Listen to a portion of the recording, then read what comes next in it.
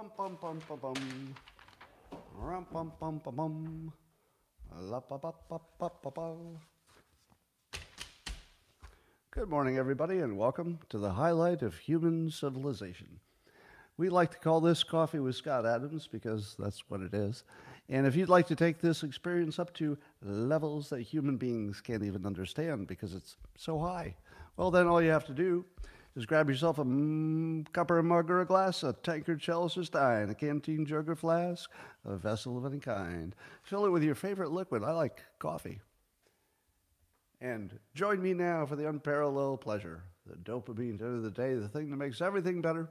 It's called the simultaneous sip. Today's show is going to be amazing, by the way. Go.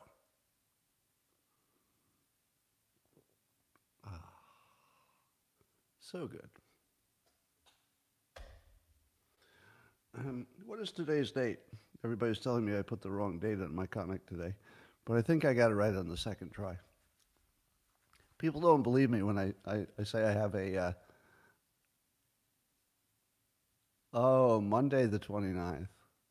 Yeah, I got the wrong date on the calendar again. Did I? No, I thought I got it right. All right, anyway, we got a show to do. Does anybody have this situation now that's already starting with me? I'll be doing something that I always have to do, such as posting my comic in the morning. By the way, if you didn't know, Dilbert never stopped. It's just behind the locals paywall and also on X. You can subscribe to it there. It's there every day. It's very naughty. Today's especially naughty. By the way, if you didn't get today's Dilbert and it didn't make sense, think naughtier. If you put your mind in a really naughty space, the comic will make sense. That's your tip for the day. All right. If you think the future involves AI doing everything for you, I feel like there's going to be a separation. The dumb people in society are going to do whatever the AI tells them because the AI is smarter than them. So I believe there will be a point where the AI actually tells their owner how to vote. Like actually literally. I think there will be a point where people below a certain level of, I'm going to say intelligence, or at least below a certain level of paying attention to the world, they're going to wait till election day and they're going to ask their robot who they should vote for. And the robot will say, knowing you and all the things that you want to accomplish in life and knowing the candidates, I think you should vote for this one. And then the people below that level of intelligence or just paying attention are just going to go with the robots. But there's going to be a separation. There will be another group of people, and I hope I'm in it, but I don't know for sure, in which we will be working with the AI and the robots in some kind of a collaborative situation. So, for example, I've wanted to upgrade the quality of my videos, specifically making clips. And I wanted to, add captions and stuff like that. And so I did some research, and I said, what AI will do all these things I want to do to fix up my videos? To get rid of imperfections and improve the sound and add some captions and, find the good parts and add some timestamps. There's a whole bunch of stuff you want to do. Turns out there is no such thing as one app that does all those things. So you end up doing something like research.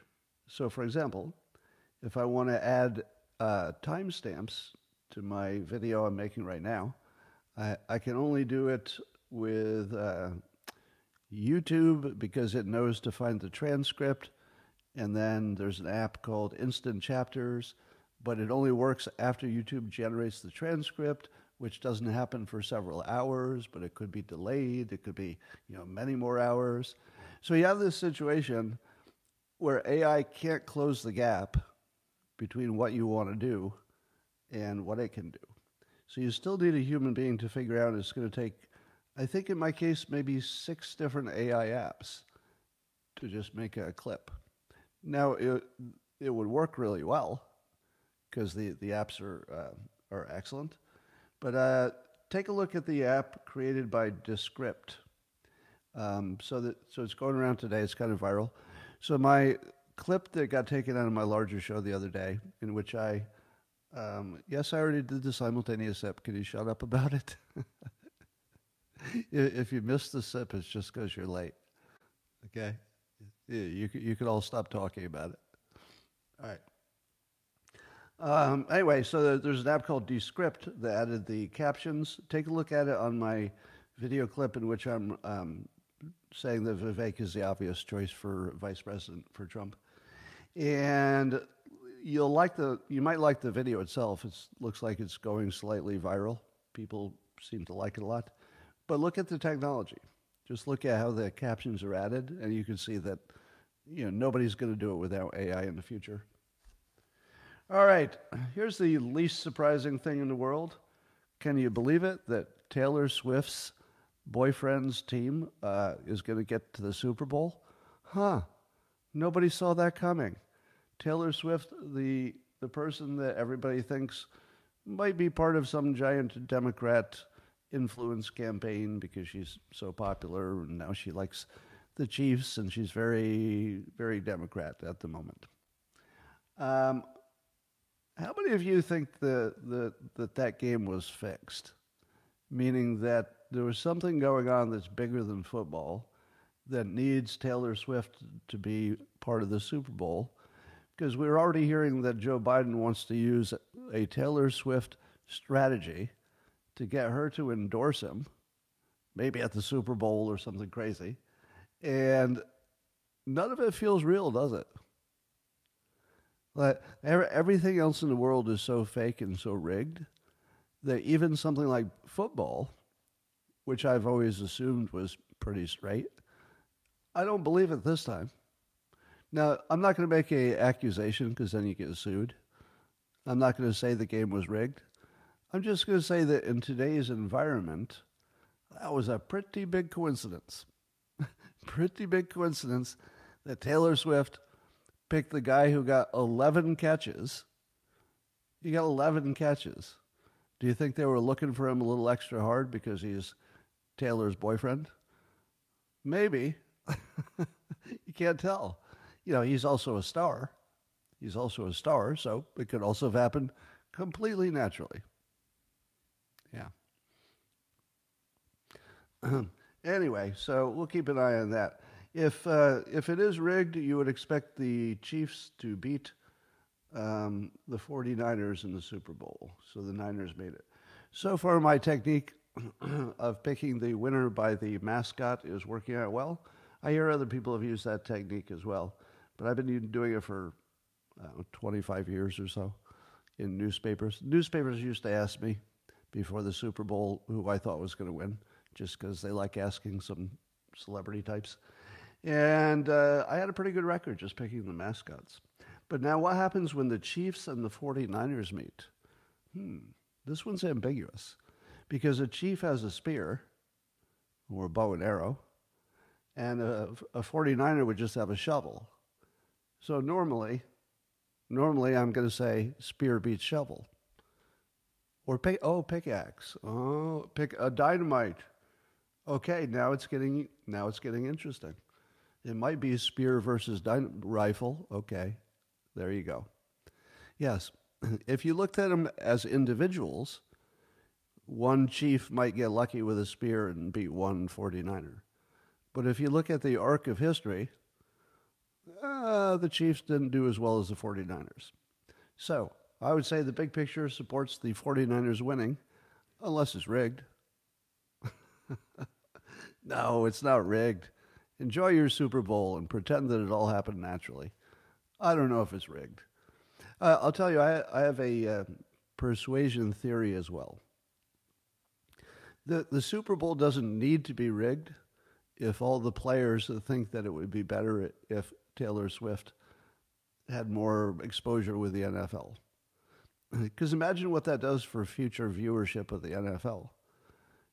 Yeah, even if you're on the team that's trying to win the Super Bowl, which seems like that would be the highest goal for you, there's probably a little bit of your brain that says, you know what? Weirdly, it would be better if we lost, because then NFL does better, and then they have more money, and then I get paid more. Maybe. So there is a weird incentive structure there. I think both Jack Posobiec and Vivek have both said that the Super Bowl looks a little bit suspect. suspicious. But Jack points out that Taylor Swift was no fan of the Soros family because they bought her entire music rights.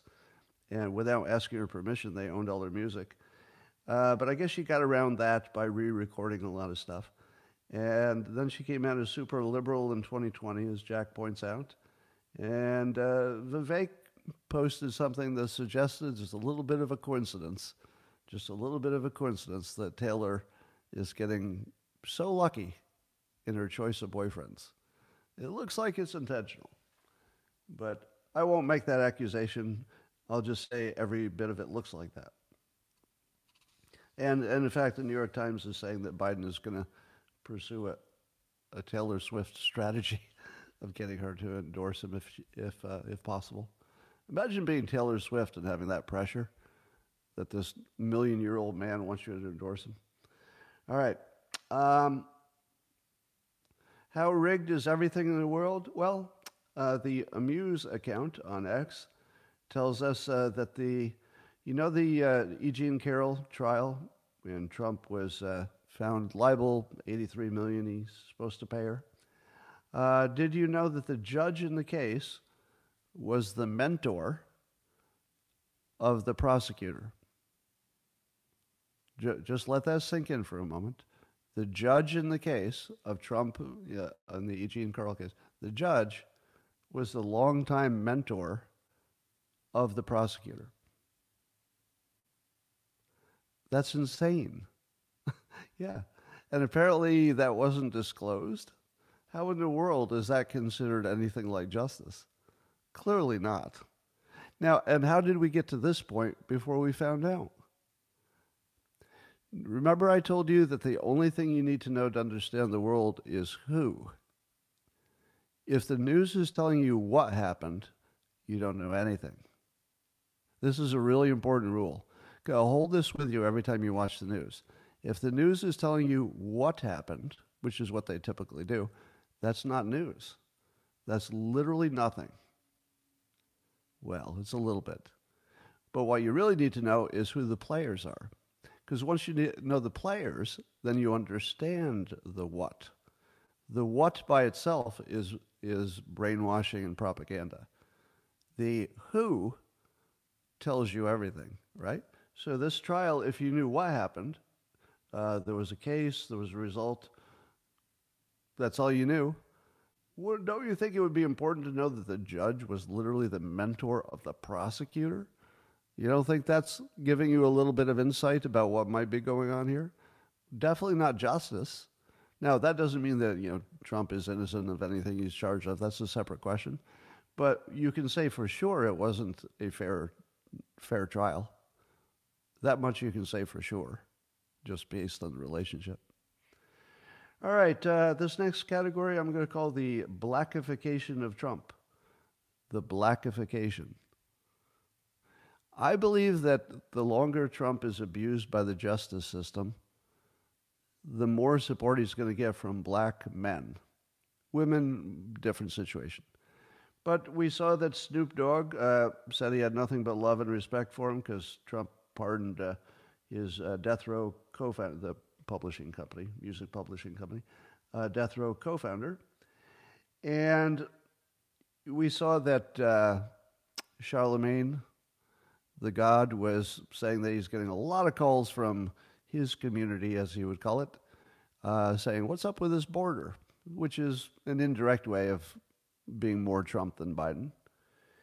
And interesting, Chris Cuomo posted, based on the Snoop Dogg story, and he posted this. He said, as Snoop goes, so goes the country. Or is this an example of what should be painfully clear at this point? People aren't going to just like or dislike a leader because the media and the players in the game tell them to. At the end of the day, it comes down to self-interest. These days, perceived self-protection. Perceived self-protection. Who do you think Chris Cuomo is supporting when he says people need to realize they have to vote for their self-protection? It's not pro-Trump, but it's not anti-Trump, if you know what I mean. And I've told you, I've hinted at this before, but Chris Cuomo is not the CNN Chris Cuomo. CNN Chris Cuomo might have been more of an invention. Human being Chris Cuomo, I think you'd find a lot to agree with. That's all I'm going to say about that. But not only that, but the number one black hip-hop artist in the world is amazingly a strong Trump supporter. Who is it? Ben Shapiro. Ben Shapiro. He's the number one black... Wait, hold on. Oh, he's not black, Ben Shapiro. But he is the number one hip-hop artist, along with an actual hip-hop artist. They got the number one hip-hop... Tom McDonald, is that who's the artist? Tom McDonald, somebody says. Is that the name? Anyway, so there you go. So it looks like hip-hop has turned strongly pro-Trump. So UFC is pro-Trump. Even The Rock recently mentioned, did you see with the crowd reaction to Trump? And when The Rock said it, it wasn't pro-Trump or anti-Trump, but it definitely wasn't anti-Trump. So you're seeing a whole bunch of people that you didn't necessarily expect to be a little bit more open-minded about Trump. Well, Lindsey Graham wants to bomb Iran. That's what I call perpetual news. Let me read the news that hasn't changed in 20 years. The Pope is speaking out against war. Oh, didn't see that coming. Lindsey Graham wants to bomb Iran. Oh, another surprise. There's two surprises. I didn't see either one of those coming. Did you? That's your news. That's the news. Well, here's a counterpoint from David Sachs. Now, I'm going to tie this together later with another story. So David Sachs, as you know, one of the PayPal founders, along with Elon Musk, along with Peter Thiel, and along with Reid Hoffman and a few others. Now, when David Sachs gives you an opinion online, I'm going to read it to you. I think I'll just read his whole opinion because I want you to see how clear it is. Right? You don't have to agree with it. It just has to be clear. Just watch how well expressed it is, and then later I'm going to compare it to something else. Right? So you don't have to, focus too much on the argument. Just see how clear it is, and then we're going to compare that to something later. All right, so David Sachs says, it feels good in the moment for hotheads to call for retaliation, talking about Iran, because Iran's proxies killed some Americans in Syria, which I didn't even know we had any there. But I should have. So retaliation, we have to think through the second-order consequences. All right, so here's what we need to think through if we were to attack Iran. The U.S. only has about 4,000 Tomahawk missiles in its inventory. We can do about a week of shock and awe. Then what? Are we going to send in ground troops? Iran's territory is vast, its forces are decentralized, and enough of its infrastructure is underground by now. It will also be supplied by China and Russia. In retaliation, our highly exposed bases in Syria and Iraq, which neocons refuse to remove, leading to this strategy, will likely come under heavy fire. In fact, our troops there are sitting ducks. Our carrier groups could even be targets. America will take meaningful casualties. Meanwhile, the Strait of Hormuz could be closed, compounding the situation in the Red Sea, causing a global oil shock. Assuming Iran wants to continue the war, we'll have no exit strategy. Regime change will fail. We'll be stuck in a new forever war. In fact, there's a decent chance that we get run out of the Middle East. Now, you could disagree with that. There's always room for disagreement in these big international affairs because a lot of it is, conjecture and assumptions and stuff like that. But would you agree with my statement that this is really clear? Will you give me that, even if you disagree with it? That's very clear. All right. Later, we're going to talk about something that makes less sense. So that's why I like to put this up as contrast. So the contrast is that there's a founding member of PayPal, all geniuses, basically, with Musk and Thiel, etc., And sure enough, they act like really smart people. All right, so just hold that in your mind for a while. I'm not going to give you an opinion except that, well, I will give you an opinion. Uh, I don't know of any wars we get into and then we win and then we leave. It's like that's not a thing anymore. So whatever we do about Iran, we're going to have to find something else. We're just going to have to find some other way. Now, you could argue maybe Trump had it right. Just starving them economically would make them concentrate on survival over getting cocky. Maybe. I'm not sure there's any good result here. All right, here's your persuasion lesson for the day. Here's your payoff for watching me. I like to make sure there's at least one thing you hear on my show that you won't hear anywhere else. So here's your one thing you're not going to hear anywhere else. If you're new to me, I'm a trained hypnotist, and so when I talk about persuasion, I'm not guessing. You've heard in the news the Democrats refer to Trump as the chaos candidate. And the word chaos, they try to work into every opinion. So if they have an opinion about Ukraine, they'll say, oh, Trump this or that, and chaos. And his opinion on this is chaos. And they just insert chaos everywhere. That, ladies and gentlemen, is not an organic word. Do you remember any other candidate who was accused of chaos? I don't.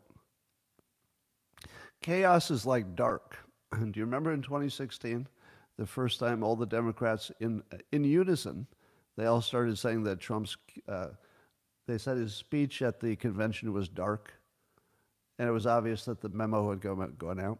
Now, at the time, if you don't remember the story, I had called out that probably that word dark is such a professionally chosen word that they probably had some help from a professional persuader, and I thought it was Cialdini, the author of Influence and Persuasion. Now, he was asked by some people who heard me say that, and he refused to, he said no comment when asked if he was helping at the time, the Hillary campaign. So no comment generally is, in that context would be considered a confirmation that he was. And indeed, he helped Obama. So if you were the brilliant persuasion mind behind helping Obama, it makes sense that Clinton may have used you as well. So we have pretty good information that the word dark was chosen by the most professional people. But what about chaos? It's used exactly the same. It's a catch-all. And chaos is specifically meant to scare senior citizens. Do you know who's not afraid of chaos? Young people. So the Democrats have a lot of young people, and but they don't care about that word one way or the other. But the old people are really scared about chaos, and the old people are more likely to vote for Trump. So chaos is a really good word to work into every sentence, and it has no specific requirements. There's no objective standard for what is chaos and what is not, which also makes it good. So here's what you need to know about it. This is an engineered word. Every time you hear it, especially in the media, if you see a media report in which they use the word chaos, that's propaganda, because it's an indefinable scare word. An indefinable scare word is always propaganda, always. Now, the word chaos is being used exactly the way the Clinton-Gore campaign back in 1990, whatever it was. When did Clinton-Gore run for re-election against, what's his name? 96, I think. 96 was the re-election campaign, yeah. So do you remember when Gore started saying that trickle-down economics was risky? It was a risky scheme. And then, it was against Bob Dole, because Bob Dole was pushing trickle-down economics with Kemp as his running mate. And Clinton Gore just crushed that by saying it was too risky. It might work, but it's risky. Why would you do something risky when the economy is going well? Risky, risky, risky. Do you know where the risky word came from? Does anybody know the answer to that? Because risky chaos, dark. Those are all professional words. Yeah, the average pundit doesn't come up with that.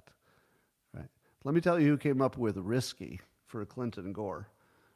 That was me. True story. Yeah, I was working with the campaign. I mean, unofficially, I was working with them. So I had a connection in the campaign, and they asked me specifically about the debate where Gore used it, and I told them, say it's risky because it'll scare the old people, because nobody knows if trickle down works or doesn't work, but they do know it's different, so they'll believe it's risky, and that pretty much got them elected. Now, do you think that persuasion is powerful? It's very powerful. Yeah, if you pick the right word, it changes the world. Now, by the way, they would deny this story. So if you go to fact check it, don't expect it to be fact checked. That's not how any of this works. Yeah, nobody's gonna confirm that. All right. And by the way, I thought the Clinton-Gore administration was successful. Remember, I've told you I'm not in the camp for anybody in particular. I just liked Clinton because he was somewhere in the middle. I like middle presidents for most of the times. At the moment, I don't like a middle president. At the moment, I want a Trump president because that seems to be more, I don't know, it seems more on point to our current problems. You need a bigger, bolder thing. Whereas I thought Clinton and Gore were, more right down the middle, just try to reach some middle point. And I thought that was the right solution at that time. Did we get the glitch? Did we get a 34-minute glitch? Looks like we might have lost some comments when that happened. Did we lose some comments? Yeah. I'm going to fire up my other device, which will show me your comments on the Locals platform. This works every time. All right, you're back. All right. Did you see the visual persuasion that the New York Post ran with Trump? That's not working, interestingly. Is Locals down? I guess I can't ask you. If there's somebody who's on Locals who also has my phone number, could you text me and tell me if Locals is completely down? Because I can't see it on my other device. But we'll keep going because we got three platforms that are definitely live. But let me show you a photo that the New York Post decided was a good photo of Trump. So now the photo people, the people who picked the photos, they're often separate from the writers. So look at the photo that was chosen. I'll show you on both platforms. That's a photo that was chosen for a generic story. The New York Post thought of all the photos in the world of Trump, infinite photos, that photo was one for a generic story. Remember, it had nothing to do with what he's motioning or any of that. It's just a generic story, and they ran that photo. Whoever chooses the photos, it really has way more power than they should. It's working. Okay, thanks. Thank you. Got confirmation that Locals is working. Just I'll make sure comments come back on. All right, they'll come back in a minute. All right, let's talk about Biden's brain. So his latest mashed potato brain. Somebody used that phrase. I liked it. He actually called Trump the sitting president. Did you see what he recently said about? This is Biden. He wants to see the economy crash this year. A sitting president. Do you think Trump wants to see the economy crash this year? No. But it would be good for his reelection. Do you think that's an accurate statement of what Trump's inner thoughts are. Oh, I'd like to see America go down the drain so I could get elected. I doubt it. I doubt it. And then he led us in a prayer, and he said, "As they say in my faith," this is Biden. "As they say in my faith, bless me, Father, for come on, man." Now, if you don't mind, I'm not really a religious person, but I do feel inspired today to lead you in prayer. If you don't mind, could you just bow your head? I'd like to lead you in a Biden prayer. Everybody, pray with me. As they say in my faith, bless me, Father. Come on, man. Amen. Amen to that. Come on, man.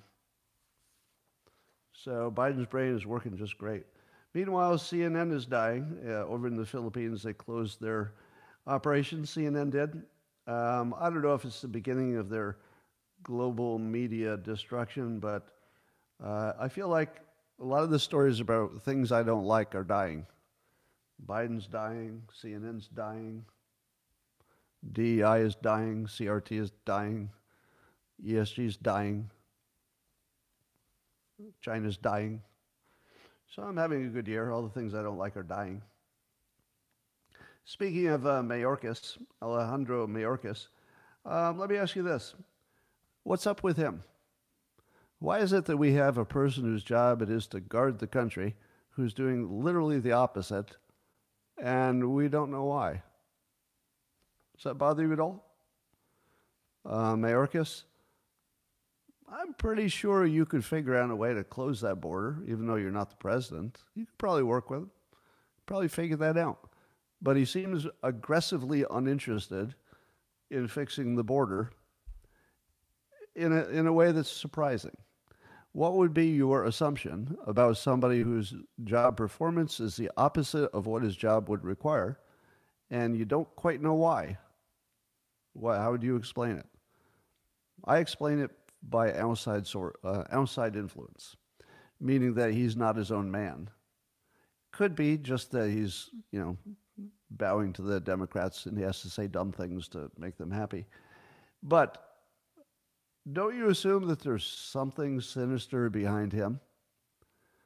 It just feels like there's something there. And that's really the only thing I have to say about it. But I have the same feeling about Soros. How do you explain all the things that Soros does? Because they seem to be 100% designed to be bad for the country. And it's all different things. If he did one thing I didn't like, then I'd say, oh, he and I have a different opinion about what's good for the country. But if you do a whole range of funding and every single one seems clearly bad for the country, what are you going to conclude about that? Well, you could conclude that the Soros family is evil. And that's what other people conclude. I don't believe that. Because it'd be too weird that the father and the son, shared this evil, and the whole organization shared it, and it would be too weird. I don't believe that. I believe that it's more likely that the people who act opposite of what seems like a person should act are probably blackmailed or bribed or in some other way beholden to somebody, or they're under duress in some way. So I think that the Soroses are not the top of their pile. I think that somebody has blackmail on the Soros family. I can't think of any other way to explain observation. So that doesn't mean it's true. I don't have any facts. I don't have any evidence. But if somebody acts exactly like they're under duress, what are you going to assume? If it's just once, you'd say, well, I guess I'm just confused. But if it's all day long, every day for years, I'm going to assume that there's somebody who wants to destroy the country who's pushing them in ways we don't understand. Here's some more stupid fake news about Russia. So somebody named David Frum, and remember I keep telling you have to know the players. It doesn't help you to know what happened. It only helps you to know who was behind it. That's the news. So David Frum is someone that, if you didn't know, would be one of the least credible people on the whole planet. I don't need to go into the details, but in the history of politics, you'd have to look pretty hard to find somebody with lower credibility. All right, he's part of the propaganda part of the world. And he writes in The Atlantic. Do you know The Atlantic? If you said to yourself, what happened? Oh, there's a major publication with a story, you wouldn't know anything. If you knew The Atlantic is basically just a Democrat tool for insulting Republicans, it's not anything like a publication. It's just a political tool at this point. So if you knew that Frum is the least credible person in the world and The Atlantic is the least credible publication, then does that make this story sound more understandable? That Frum is writing that as Trump has neared renomination, his party, especially in the House of Representatives, has surrendered to his pro-Putin pressure. Oh, big surprise. The two least credible entities, David Frum and The Atlantic, are writing that Trump is pro-Putin during an election year. Now, imagine if you didn't follow the news and you didn't know the players. You didn't know that The Atlantic is not to be trusted, and you didn't know that David Frum is a propagandist. You would read this and you think, oh, this is kind of scary. This is a little Putin. But if you know the players, it's just sort of funny because it's just so right in your face how fake it is. So when I read it, I just laughed. Really? The Atlantic, David Frum? Now, here's my favorite mystery, Reid Hoffman. So we know that Reid Hoffman, or reportedly, maybe you shouldn't trust any news, but reportedly, Reid Hoffman is the person who funded the Archie Carroll suit. Do you think he did that because he really wants women to be heard and he cares about Me Too and it's justice and he's helping this victim? Does it feel like that's probably what's driving him? I don't know. There are a lot of victims out there. It's funny you picked this one. So that seems a little just purely political, some way to hurt Trump. Then also, Reid Hoffman was big funder of Nikki Haley, which is weird because he's a Democrat. And why would you fund a Republican who even the Republicans have some trouble with? None of that makes sense, does it? So if you were one of the PayPal geniuses, literally a billionaire, literally a genius, and 3 out of 4 of the ones you can name who are in PayPal are clearly on the same side of things, which I wouldn't call Republican. I don't think that's what's going on. I don't think that Musk or Sachs or Thiel are pro-Republican. That's just not the way I take them. I take them as make sense. Make sense of it. Make sense of the border, right? Is that a Republican thing? Or is that just everybody looking at it and go, can you make some sense of this? Can you close that thing? All right, that's not a Republican opinion. The fact that we imagine it is just crazy. That's just a logical opinion. So why would it that Reid Hoffman, who's as smart as them, as well-informed as them, would be so on the opposite side? And I'm gonna say that whenever you see a mystery like this, it's probably outside influence. So I don't know what nature, but it looks like blackmail. So I assume that all the billionaires who are doing things that we don't understand are just blackmail. Now, I don't have proof of that, but as a working assumption, almost everything in our government seems blackmail related. Like everybody has some kind of influence or pressure or bribery or knows something. And I feel like that we live in a blackmailocracy. We know that Epstein was a big old blackmailer. We know that Reid Hoffman once went to the island. There's no evidence, no claim whatsoever that he did anything, improper. Because there are a lot of people who went to the island, they didn't all do anything improper.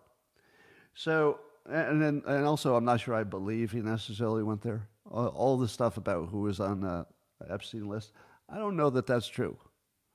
So if you see a name on a list, whether it's Reid Hoffman or anything, don't assume it's true. and don't assume that they did anything other than there was somebody who had a common interest, and that's not unusual that people to get together if they have a common interest.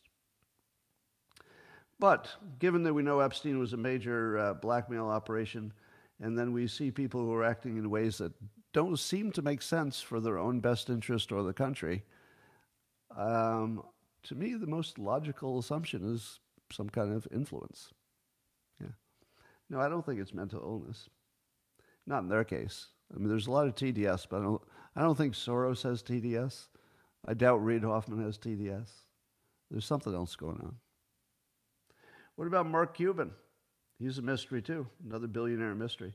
So he's all in on DEI and diversity. But watching him debate this in public is getting kind of hilarious because his argument keeps getting smaller and smaller because he's trying to find a way to publicly support discrimination. He's trying to support racial discrimination against white people, but make an argument for it. So here's where he retreated all the way to today. So he was posting, I guess he was arguing with the Rabbit account. He said, hypothetically, all right, you have 30 white male employees, and you want to improve. You think you can improve your profitability if instead of having 30 white male employees, if you had at least a black woman, you might get more perspective. You get a diverse perspective, and that could help your company. So he says, are you okay with hiring the black woman? Or would you call that racial discrimination? Let me ask you. You got 30 white male employees, and maybe not because you discriminated, it just turned out that way. So let's just use that as our hypothetical example. And then you say to yourself, I think I could do better work if I had a black woman, because she'd bring some diverse perspective. Is that racial discrimination? Of course it is. By definition, that's exactly what it is. But the question is, should it be okay? Should that very narrowly specific thing where you don't have diverse perspectives, but you could add it, why do you think you would get the useful diverse perspective from a black woman, but not from one of the 30 guys who's already there? What, none of the 30 guys know any black people? They don't have any insight whatsoever into that world? They couldn't ask somebody? No, it's just discrimination. Would it work? Maybe. Is that ever a reason for racial discrimination? Nope. So I think the argument is, if it could make your company better and you weren't doing it for racial reasons, would it be okay? It could make you more profitable, and you're not doing it because you're racist. You're doing it just to make yourself more profitable. No, it's not okay. That's just racism. Just racism. We don't do that. So why would Mark Cuban be in favor of something that is so hard to defend? My guess is that he runs businesses that have a lot of diversity in them, and that's the end of the story. If you were the leader of a bunch of companies that really, really valued diversity, and you had a lot of diversity, then I would say, yeah, as the leader, you probably want to take into account that the people you lead have this opinion, and supporting them actually makes sense from a business perspective. From other perspectives, you could be mad at it, but it makes perfect sense that if you're a leader of a bunch of diverse people who like diversity, you should be pro-diversity. I think I would be too, if you put me in the same situation. I'd probably say what he says. Because there would be a lot of, I think there would just be a lot of pressure to support the people that you work with. I think we all understand that. But let me try Mark's. Let's try Mark's example. It's very narrow. So let's say you had a basketball team that had only black players on it, and you said to yourself, if we added a white player, we might get some white perspective. Because what if the basketball players are bringing a black perspective to the game, and I'm blind to it because I'm white, so I don't see it. But shouldn't I add a white basketball player who's maybe not as strong as the rest to get that extra perspective? I don't need to answer the question. I'm pretty sure a basketball team is just picking the best shooters and blockers. Anyway, Putin's going to run again. Looks like he's running for re-election. So the Russia Election Commission has formally registered him for a March election. You know what? I don't like to go out on a limb and make predictions about politics because, a lot could happen. But Putin running for re-election in Russia, I'm going to say I like his chances. I'm going to say I like his chances. I don't know. I'm just going to put myself out there, take a risk. Sometimes you got to take a risk. I like his chances. Nancy Pelosi is suggesting that we should look into the pro-Palestinian protests because they have a connection to, can you guess? Anybody want to take a guess? Nancy Pelosi, the pro-Palestinian protesters, they might be influenced by somebody from the outside. Who could it be? Could it be Putin? Yes. That is what she's suggesting. Is there evidence? No. But it's an election year, so I'm sure we're going to blame Putin for everything. All right, here's some fake news about Trump. Surprise. So you've heard the story, and even the GOP lawmakers are believing the story, that Trump is telling people, even his Republican friends, that he doesn't want a border deal because he'd rather run on the issue. Does that sound true to you? Does it sound true that Trump doesn't want to solve the border issue with a bill? He doesn't want to solve it with the legislation that's being proposed, but he wants to run on it instead. All right. So here's what they told us. They said Trump doesn't want Biden to have a border bill victory. Does that sound true? Trump doesn't want Biden to have a border bill victory. Well, yeah, of course, because Biden could run on it. Now, I think that's true. Second part is, does Trump want to run on the issue? Of course. Well, who wouldn't? It's the biggest issue. Well, are we surprised that he wants to run on the biggest issue in the country? No. But what's missing from it? Have you spotted it? Have you spotted the brainwashing propaganda? There's something missing from the story. So the parts they tell us, and this was in The Hill, I think, that he doesn't want Biden to have a legislative victory on the border, and that he wants to run on the issue. I think both of those sound true. But here's what's left out. Does Trump think the border bill is good? Isn't that the most important part of the story? Because if Trump thinks the border bill is good and he still wants to kill it so that he can win an election, well, fuck him. I wouldn't support that. Would you? Who would support that? I don't know any Republican who would support that. But isn't the important part of the story, is the legislation being considered making things better or worse? My understanding is it codifies an untenable situation. In other words, it lets in so many people legally that we'd still have a huge problem. It wouldn't solve the problem. It would reduce it a little at best. Yeah.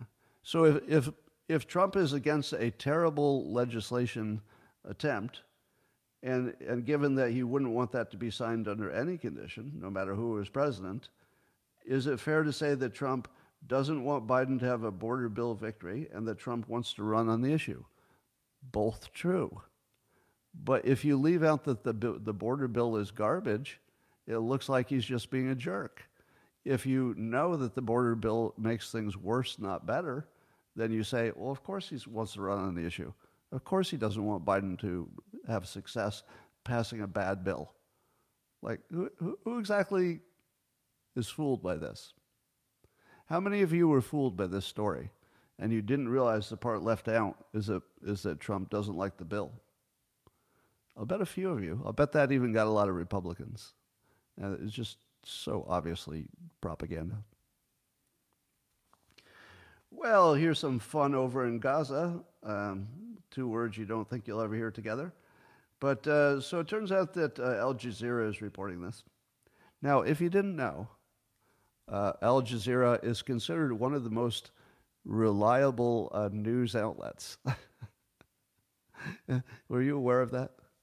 That people who pay attention call Al Jazeera one of the most reliable, but with the exception of Israel stuff. Yeah, if Al Jazeera is reporting on Israel, that's not necessarily where they're going to be objective. But on other stuff, if it has nothing to do with Israel, they're actually considered a good news source by a lot of people. I'm not agreeing with that. I'm just telling you that serious people think it's a good news source, except about the Middle East. But they're reporting that several members of the Israeli government are on the same side as far-right people who want to resettle Gaza and make it basically an Israeli settlement. Just never give it back to the Palestinians. Are you surprised? Are you surprised? Yeah. I don't see how this wouldn't happen. It seems like terrible timing. If I were these right-wing people, I'm not sure I would be doing this in public during the middle of a hot war. That feels like a bad idea. So I'm a little suspicious how much of this is true news, given the source. But I wouldn't be surprised if people are pushing to keep Gaza an Israeli outpost or settlement, I guess.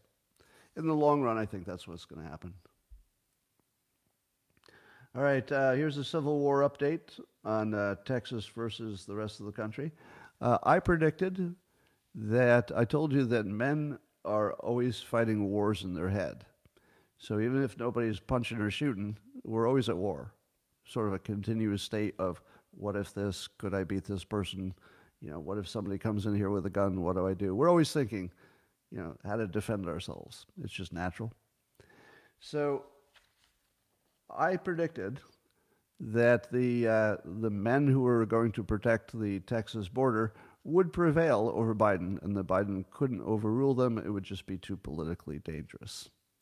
And that the Texans have decided that they're going to close the border, which is different from wanting it closed, and different from complaining, and different from proposing a way to close it. Those are all wants. Texas apparently has decided. And once you've decided, then you will do whatever it takes. And if the Biden administration wants to stop Texas, they're going to have to use violence at this point. And I don't see any way that makes sense in an election year, especially.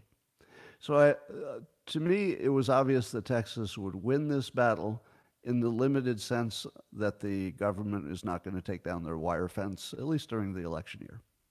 So it looks like that's where it's headed. Can't be sure yet, but I think the wire is going to stay up. However, in Rasmussen reports that 69% of likely U.S. voters support Texas erecting their own barriers. Now, slightly less, 55%, agree with the quote that Clay Higgins said, the feds are staging a civil war and Texas should stand their ground. 55% of the likely voters say Texas should stand its ground, basically even if it's violent. Imagine being the president, trying to solve this problem, and 55% of the electorate says if it comes to violence, they don't say that directly, but that's how I interpret it, that if it comes to violence, they're going to back the state over the federal government. And if I haven't said it directly, I'll say it right now. If it comes to violence, I'm going to back Texas over the federal government. I don't want to be any ambiguity about that. Texas over the federal government on the border issue. Now, I'm not looking for Texas to secede from the Union. That's not my first choice. But if the bullets start flying, I'm on Texas's side, period, because they're in the right. That's just the way it has to be. And with that understanding, I believe that at least the men in the administration are going to assess the situation exactly as I just did, and they're going to say we could use our bullets and we could start locking people up like the governor, but if we do, it's going to get really wet and it's not going to be good for us.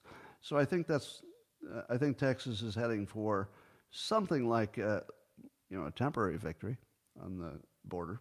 Now, of course, that will just push people to other border openings, so it won't do much for the overall immigration, except it will create a model where other states could emulate it.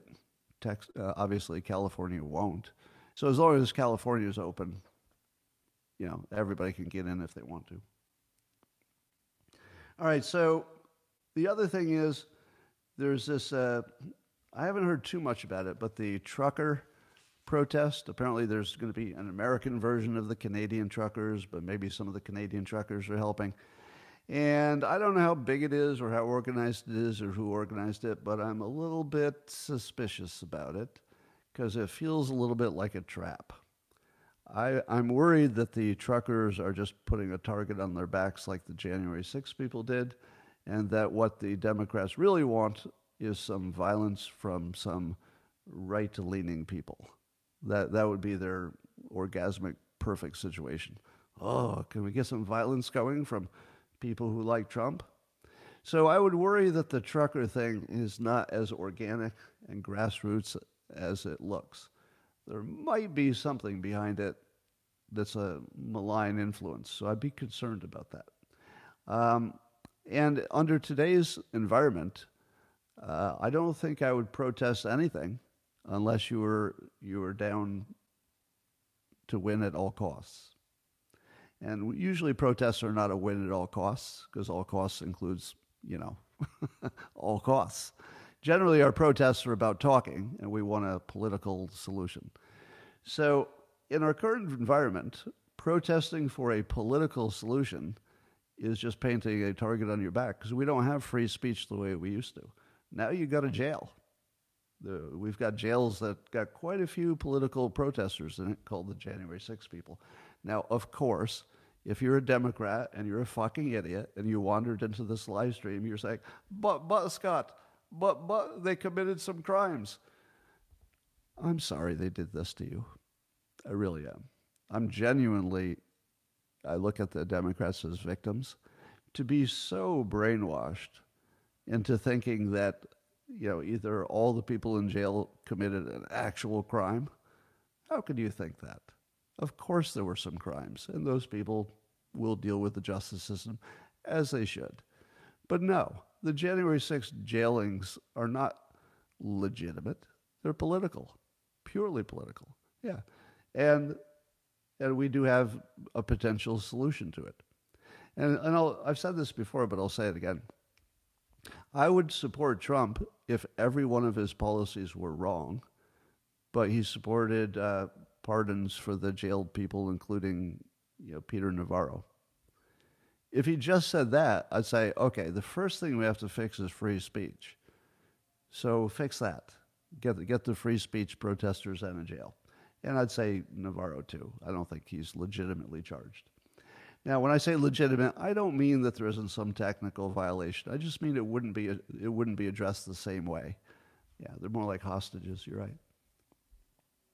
So I probably would have supported whoever was the Republican candidate, Vivek or Trump or whoever it was, who would just pardon them, because you got to fix free speech first.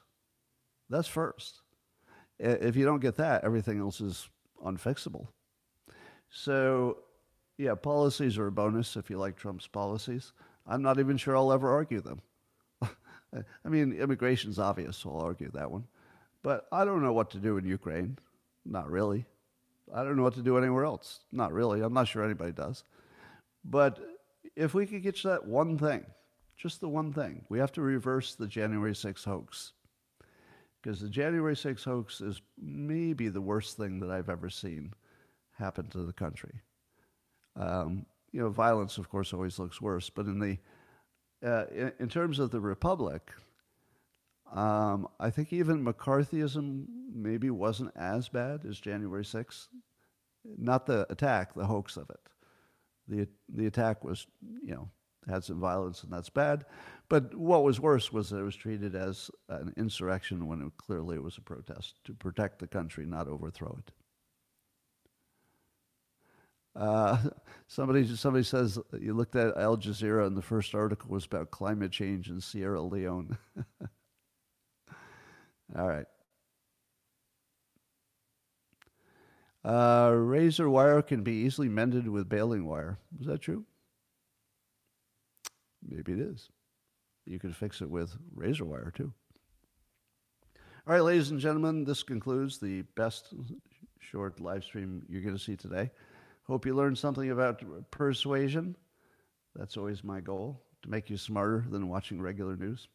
And I'm going to say bye now to the 3 platforms. I'm going to say bye to YouTube, Rumble, and the X platform. Thanks for joining, and we'll see you again tomorrow for another amazing live stream.